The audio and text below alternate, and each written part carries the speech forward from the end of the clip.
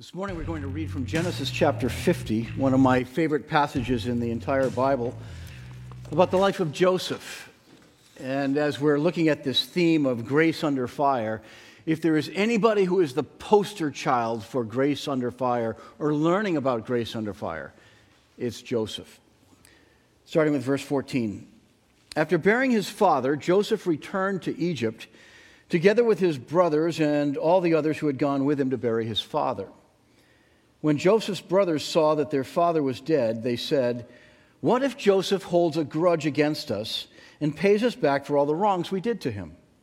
So they sent word to Joseph saying, "Your father left these instructions before he died. This is what you are saying to Joseph. I ask you to forgive your brothers the sins and wrongs they committed in treating you so badly. Now please forgive the sins of the servants of the God of your father." When their message came to him, Joseph wept. His brothers then came and threw themselves down before him. "We are your slaves," they said. But Joseph said to them, "Do not be afraid. Am I in the place of God?" And here's the key verse. "You intended to harm me, but God intended it for good, to accomplish what is now being done, the saving of many lives. So then don't be afraid. I will provide for you and your children." And he reassured them and spoke kindly to them. Let's pray for a moment. Lord God, I thank you for all the people who are in this room this morning and those who are joining us online as well. Thank you for the ways that you have worked in our lives. Some of those ways we are able to see as we look back, and there are some ways that you continue to work in our lives that we're not even aware of. We're not even conscious in the moment of the ways that you protect us or guide us, or begin to set us up for a future that is better, filled with hope. I ask this morning that you would hear the quiet prayers of people who have come to gather here this morning and hoping to find some nugget of hope or some word of direction. You know the sorrows and the losses and the frustrations and hurts that we carry in our lives. You know the struggles that we have in our own spiritual development, the sins that are besetting and that hold us back, the guilt that nags at us. Lord, we want to release all of that to you. We confess to you that we are in need of the grace of God, that we are in need of your forgiveness. And we acknowledge that when we put our faith and trust in you, that you begin that process of transforming us and changing us to be more like Jesus. Free us from our burdens. Let us lay them down at the foot of the cross this morning and leave this place filled with grace, filled with hope, filled with a sense that we have met with God, we have wrestled with truth, and because we have met you here, that you have sent us out into the world freer, richer, stronger, wiser, more hopeful, more filled, more focused on your truth and on the mission ahead. So thank you for all that you do in our midst, not only in the hour when we're together, but all through our lives. In Jesus' name, amen. There's an ongoing debate at work among Christians and in our culture at large about the role of God. How does God work in the world? Is the God we meet in the Bible simply a passive observer who rarely, if ever, gets involved in our affairs? Or is he an active God who is at work on our behalf? Todd Kattow, who's a pastor in Denton, Texas, neatly summarizes the four dominant views of God that are at work in our world. There is first atheism. Atheism is the belief that there is no God, he cannot possibly exist. Nature explains everything that is. And then there's agnosticism. Agnosticism says, well, we don't really have enough evidence to decide, so there's a hung jury on this question of whether there really is a God. Then there's deism. Deism is the idea that God created and left everything to work on its own. Sort of like God is the divine clockmaker or watchmaker. And once he set things in motion and he pushed the pendulum so that the clock begins to swing, he just stepped back and he never interferes.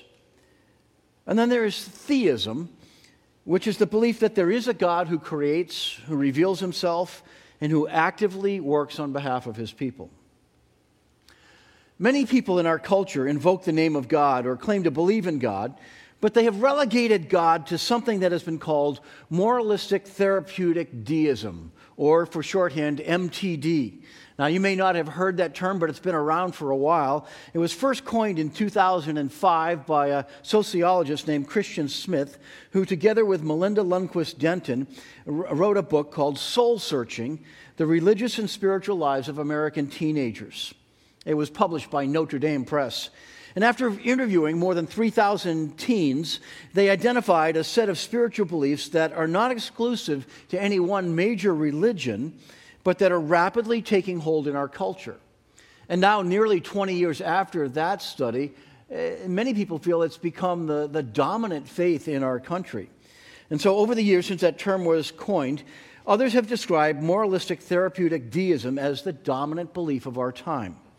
Here are the 5 convictions of moralistic therapeutic deism. First, that there's a God who exists, who created and ordered the world and watches over human life on earth. Second, that God wants people to be good, nice, and fair to each other, as taught in the Bible and by most world religions. Third is the idea that the central goal of life is to be happy and to feel good about oneself. So the theme song for this belief would be, "Don't worry, be happy." The fourth belief is that God is not particularly involved in anyone's life except when he has to come in to resolve a problem. And then the last belief is that good people go to heaven when they die. Now, that may all sound familiar to you, and it actually may sound very similar to what you hang your hat on. Here's the problem. Moralistic therapeutic deism is not the Christian message at all. It leaves huge holes in what God presents to us. Here's the point of going through that exercise. What you believe about the nature of God ultimately frames whether you have the capacity to embrace the concept of whether God is for you or not. If you do not believe that there is a God who is involved, that God cannot be for you because you've already excluded him in your mind and in the way that you operate. Today I would like to present evidence from the life of a character named Joseph, who's a major character in the book of Genesis in the Old Testament, that God not only exists, but that he works behind the scenes for the good of his people. This morning we're in part 2 of our Grace Under Fire series. That title came from a group of writers who help guys like me think about topics like this. I'm grateful for their inspiration and for the video work that we just watched that helped set this up. Last week we talked about how grace is with us. This morning I'd like to tweak that just a little bit and talk about how God's grace is for us. And as I mentioned, Joseph is the poster child for this whole concept of grace under fire and how we learn about it. So our question this morning is God really for me? Is God really for you? And if so, how can we know that? I mentioned last week that there's a theme verse for this short series, and I got the address wrong in what I presented to you. My small group is really good to me. They tell me when I'm wrong, and I got the address wrong. I said it was James 1:7, and it was 1 Peter 1:7, but this is the verse. These have come so that the proven genuineness of your faith, of greater worth than gold, which perishes even though refined by fire, may result in praise, glory, and honor when Jesus Christ is revealed. So here's the theme concept. Your faith is worth more than gold. It's why it's so great that you're here this morning or that you're watching from your kitchen or your living room or wherever you are, because your faith and how it gets developed is absolutely important to God as well as it is important to you. Here's the big idea for this morning. God is always at work for your good, even when this is hard to see or believe. Our God is always working for your good, even when the events of your life, the circumstances you're going through, make it hard to see that or believe it. Let me walk you through this thought of how God's grace is for us, based on the life of Joseph. Number one, the Lord is for you when others are not. That's the first thing we learn from Joseph. In Genesis chapter 39, verses 1 and 2, we read, Now Joseph had been taken down to Egypt. Potiphar, an Egyptian who was one of Pharaoh's officials, the captain of the guard, bought him. Get that, bought him. He's a slave. He bought him from the Ishmaelites who had taken him there. The Lord was with Joseph so that he prospered, and he lived in the house of his Egyptian master. That opening statement in verse 1 summarizes a whole lot of trauma in Joseph's life. It says, now Joseph had been taken down to Egypt. Oh, it was a lot more than that. Joseph was the favorite son of a man named Jacob who had 12 sons. He was the 11th son born into a very complex, confusing family where there were 4 moms and 12 sons and at least one daughter that we know about. And there were rivalries and envy and bitterness and all the stuff that you can imagine with that kind of complex family. They were all shepherds, and they watched over the flocks of their father. Joseph, along the way, as a teenager, had a series of dreams that alienated him from his brothers. In each of these dreams, Joseph saw his brothers and sometimes his father and mother bowing down and kneeling to him. And he wasn't sure what to do with that, but he told his brothers, and they hated him for it, and that alienated him from them even more. Their hatred and jealousy grew so much that some of the brothers sold Joseph as a slave to some traders.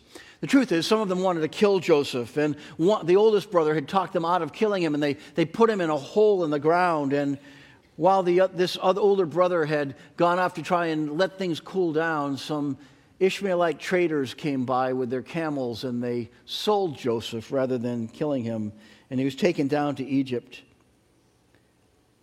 And all in one fell swoop, Joseph had lost his family, his tribe, his standing, all sense of privilege, even his freedom. But in the midst of this great trauma, we learn that the Lord was with Joseph. That is probably the most important assertion that we find in these chapters about Joseph's life. Not only was the Lord with Joseph, but he prospered Joseph in every situation he endured. Did you pick that up in the little bit that we read about Joseph's story here in the opening part of Genesis 39? That, yes, he ended up into a situation where he was sold as an indentured slave, but the Lord was with him at every step of the way. He was with Joseph when he was a servant of the captain of the guard. And the Lord blessed everything that was under Joseph's care, so that this captain of the guard named Potiphar was blessed too. Later on, Joseph ended up in prison, and the Lord was with him there too. And again, the Lord blessed everything under Joseph's care.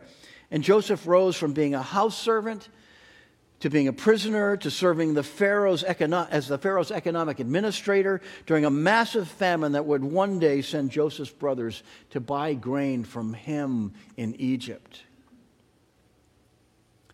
The Lord still works this way today. No matter what life throws at you, part of what Joseph's story teaches us is that God is for you.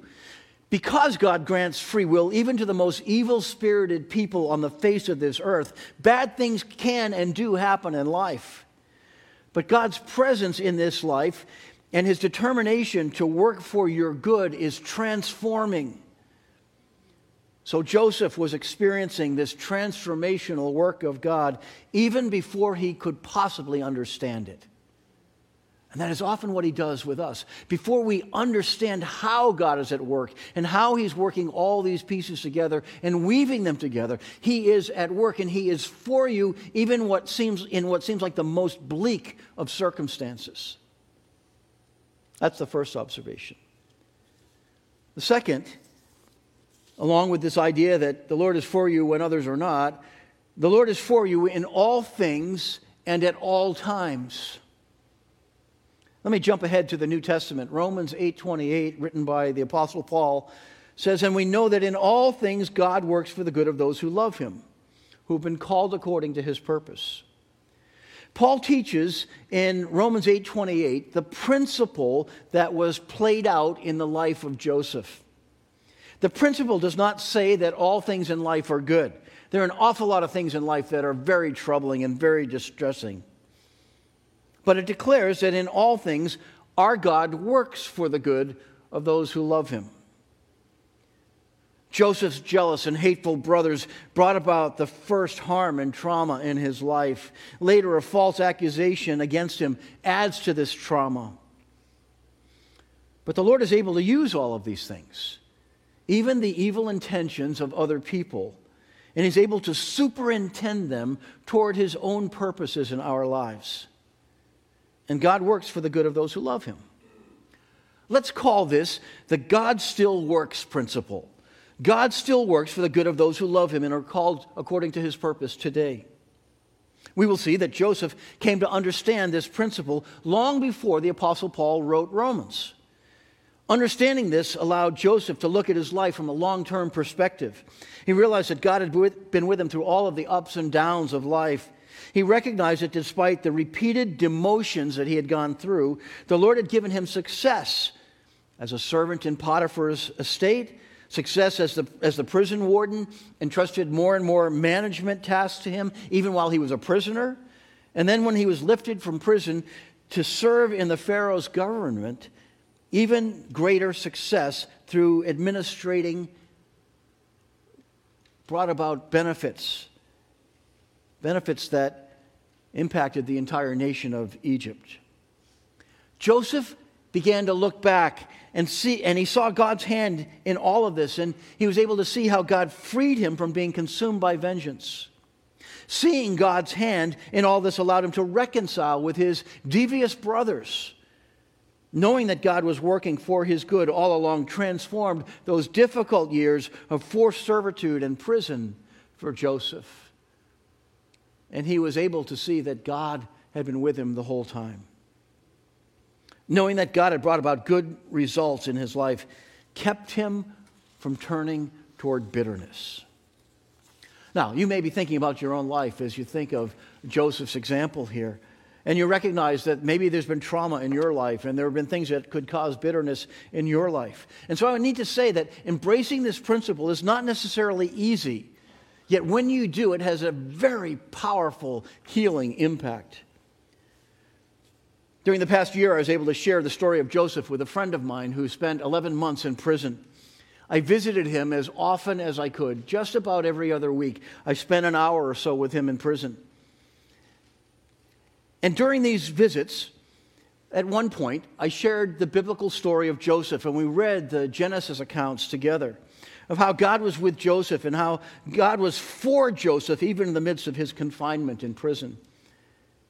And it greatly encouraged my friend. He not only read this promise over and over, the next time we got together, he told me how he had shared it with others inside that prison. And these guys in prison were amazed that there were chapters in the Bible talking about how God had been with people inside of prisons. And they thought, wow, I didn't know that God did things like that. I didn't know that God worked in places like this. I didn't know that God cared about people like me. Now, the 11 months that he spent in that prison were not easy, but God did a powerful work in his life during that time that I believe will shape his life for the rest of his days to come. Do you know, down deep, this core truth about how God works in us today? Holding on to this principle that God is still at work in those who love him can change even the most difficult chapters of your life. Here's the big idea that I'm trying to get across this morning. God is always at work for your good, even when this is hard to see or believe. So the Lord is for you when others are not. The Lord is for you in all things and at all times. Here's the third lesson that we learn. The Lord is for you when the culture turns from God. There's a principle. This principle is taught in a number of places in the Old Testament scriptures. In Jeremiah 29:11, we read these words where God is speaking. He says, I know the plans I have for you, declares the Lord. Plans to prosper you and not to harm you. Plans to give you hope and a future. Jeremiah 29 is one of those amazing promises of God. I'll bet there's somebody here who probably has a tattoo that says Jeremiah 29 on your wrist or somewhere in a place where you can see it over and over and be reminded of that. Many Christians today find hope from this verse. So it helps to understand the context of why it was written and what it truly means. We never want to take Scripture out of context, but sometimes when we know the context, it makes it even fuller and richer. The Lord gave this message to the nation of Israel as they were headed into a period of captivity. The reason was that the Lord was allowing the Babylonian Empire to destroy Jerusalem and to carry off the people. Why? Because the people of Israel, for a repeated number of years, had turned toward worshiping idols of the nations around them, even bringing the idols into the temple that had been dedicated to God. And at some point he said, enough. I'm not going to protect you. I'm not going to allow this to go on anymore. There's going to be some severe corrective punishment that comes. Yet, the Lord had not given up on Israel forever. And so he was announcing that after 70 years of captivity in Babylon, he would bring them back and they would rebuild the city. But he says, if you turn toward me during those years in captivity, I will come near to you and I will bless you there. And so this promise of Jeremiah 29:11 was designed initially for the people of Israel who were turning back toward God in a foreign land. But it still expresses the heart of God today, that he has plans for his people, that he wants to prosper you, he wants to give you a hope and a future. But these words are spoken to people who have had everything taken away because of their rebellion against God. In the midst of this dark time, God promised to bless them if they turned back toward him. You know what that means? There is hope for every person who has shaken their fist at God, who's turned away from God, who's basically said, I know better how to run my life, God. I want your blessings, but I don't want your guidelines. I don't want your guardrails. I don't want your God truths. I want to just do it my way. But when you turn back toward him, he shines his face on you and he begins to bless you where you are. We have this amazingly redemptive God who continues to hold out hope for people who formerly said, I don't want you and your rules. I don't want you and your guidelines. I want to determine my own affairs. This is stated in another way through the writing of the prophet Isaiah. There, Isaiah, who writes in the same time period as Jeremiah, he quotes God as saying, when you pass through the waters, I will be with you. And when you pass through the rivers, they will not sweep over you. When you walk through the fire, you will not be burned. The flames will not set you ablaze. For I am the Lord your God, the Holy One of Israel, your Savior. Like Jeremiah, Isaiah was a prophet who warned Israel about the judgment to come. He warned Israel's kings and leaders about the consequences of their idolatry and rebellion from God. The nation would fall into God's judgment. Nonetheless, God wanted to bless those who were faithful even in those days of judgment. So the Lord was letting them know two things. First, that difficult challenges were ahead. And notice the kind of dark imagery that's in these two verses. The waters would come, the rivers would come, the fires. By the way, just in case you're trying to be overly literal, this is poetic language. He's not telling you that you can pray a prayer to God and walk through the fire and you'll never be burned. That's not the point. This is poetic language as if to say there are difficult days that are coming, but I will be there with you. All right, nobody's going to be that literal here today, right? No fire damage, no sore feet tomorrow. The second thing he wanted to convey to them is that the Lord's presence would be with them in the midst of every challenge. And so you have this imagery of walking through the waters that are up to your neck, and yet the Lord is saying, I will rescue you. I will not let anything be so great that there's not a way out. This God works still principle was letting them know that God is at work even in the most difficult times of life for those who love Him and who serve Him with all their hearts. When you are concerned about the way that our culture is throwing off the biblical and moral guardrails that have blessed our nation through the years, hold on to this hope. God is able to bless those who serve Him, even in the midst of days of judgment. God draws near to those who are faithful to Him in every age. Those who have been around for a while know that I avoid doing politics from the pulpit. Yet there are cultural trends at work today that should cause us great concern. The Lord is able to work behind these scenes for people who love Him and who follow His ways. And He will bless you in the midst of whatever comes and whatever difficulties we face. God is always at work for your good, even when this is hard to see or believe. And then here's the last piece of this puzzle. Knowing that the Lord is for you transforms the heart. Knowing that the Lord is devotedly for you transforms the heart and the way that we look at life. So we come to these powerful verses in the statement that Joseph makes to his brothers back in Genesis chapter 50. He says, you intended to harm me, but God intended it for good, to accomplish what is now being done, the saving of many lives. And then he adds this to his brothers, so then don't be afraid. I will provide for you and for your children. And he reassured them and spoke kindly to them.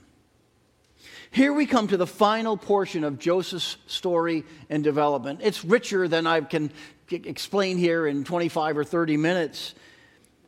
But Joseph was lifted from prison to power when he interpreted the Pharaoh's dream. The dream was from the Lord, letting the Pharaoh, the king of Egypt, know that a great famine was coming. And Joseph not only interpreted the dream, but he used his administrative gift to recommend a plan for using 7 years of record harvest that were coming before the 7 years of this great famine to prepare Egypt for these challenging times. The Pharaoh liked Joseph's plan so much that he put Joseph in charge of this massive nationwide administrative plan. And with that decision, Joseph was elevated to a position of power and authority over Egypt. But Joseph would be tested again when his brothers were impacted by that same famine. They come down from the land of Canaan, that today is Israel, and they had to buy grain from Egypt. And to buy grain in Egypt meant you had to buy grain from Joseph. Now think of this. Joseph was 17 years old when his brothers sold him as a slave. He was 30 when the Pharaoh lifted him to his position of power. There were 7 years of plenty that had gone on, and they were now 2 years into the famine, which means that Joseph is about 39 years old. 22 years have gone by since Joseph was sold as a slave by his brothers. And he'd been separated from his family and his homeland for that period of time. And if he wanted to be, he could have been stewing over all the trauma, over all the injustices that had taken place in his life. And so there's tension that builds in this story that encapsulates about the last quarter of the book of Genesis. And it revolves around how would Joseph treat his brothers when he finally saw them again. And we learn that Joseph did not retaliate or take revenge against his brothers. Instead, he invited them and their families to come to Egypt and to ride out the rest of the famine there. And years after their father Jacob had died, the brothers wondered whether Joseph would turn on them. And so when they come back from the funeral procession, having brought their father's body back to the land of Canaan and buried him, they come up with a letter. I think this is marvelous. I don't think that old Jacob had this letter pinned to his coffin, for the oldest 10 brothers in the family. Here's what you're supposed to tell Joseph. I think they made this thing up. Dad wrote a letter, and we read the letter, Joseph. He didn't address it to you, but he addressed it to us. And you're supposed to forgive us for all the wrongs that we had done. But you know what's cool about this? It's the first time in this trumped up, made up letter that they acknowledged the evil that they had done, the wrongs that they had done. And the text here says that when Joseph read or heard this, when they read the letter to him, he wept. Why? Because they had not learned the principle that Joseph had learned the hard way, about how God still works behind the scenes, even in the midst of all the trauma in life and the bad things that happen in life. And they hadn't seen how God had woven together all of these things, including their evil intentions. And Joseph could see that God had done all of this and allowed all of this to be worked out for his good and for their good. And it put Joseph in a place where he was literally saving the lives of his brothers and their wives and their children and their grandchildren and all these people were able to come down to Egypt, where Joseph was in charge of the world's largest food distribution project, and he was able to provide for his family. And he learned a tremendous amount about the grace of God, how God was building this understanding of how he is for us, as Joseph was being forged in the fire of all this trauma and all this testing. Joseph fully knew that they intended to harm him, but he saw how God had superintended all of those harmful desires with his own intention to use all of this trauma for good. Look at how God's transforming work in Joseph impacted him. There are 4 things that we see here. 1, his heart. He forgave his brothers despite the way that they harmed him. Then there's his actions. He provided for them and for their families. Then there are his intentions. He reassured them of his good intentions. And finally, his words. He spoke kindly to them. This is a picture of how God transforms the human heart when we give over all the brokenness of life to him and we welcome in his guiding presence and his grace in our lives. He transforms the heart that could have been oriented around bitterness and revenge and retribution. And instead, with his heart, his actions, and his intentions, and his words, we see Joseph as a fully formed person of grace. North River Church's vision statement reflects the transforming work of God in us today. This is what it says about us. This is our aspirational vision of what God is doing in our midst. People who are forever changed by God's love and daily changing the South Shore and beyond for Jesus. You know what that says? That we believe that we are people who are handing over all of the junk of life to God, all the trauma, all the things that have caused hurt, all of the unfairness, even the evil that other people might do, and giving it to God and saying, God, you are the great weaver. Weave this somehow into a pattern for good, not just for me, but for my family and for everybody that we love and everybody that we know and everybody who's watching online. God is ridiculously for you. His love never runs out. He never gives up on you, like we sang a little while ago. God is always at work for your good, even when this is hard to see. Do you believe it? Father God, we offer these words back to you, and we ask that you would continue to work out your plans for good in the heart and in the life and in the mind of every person here. Thank you for the story of Joseph. Thank you for the real world forging in fire of the grace of God in his life. God, we offer to you our hurts. God, we offer to you the trauma of our lives. And we ask that you would not only work it out for good in our lives, but that you would so thoroughly transform our hearts as we give our hearts and minds to you, that you bring good into the lives of those who are around us. Your blessings, your favor, your presence, your grace. And as we serve Jesus this week, allow the love of God to so thoroughly fill us. That not only gives us reasons to come up with thanks on Thursday, but that you make us a blessing to others around us, no matter what goes on in the culture. In Jesus' name.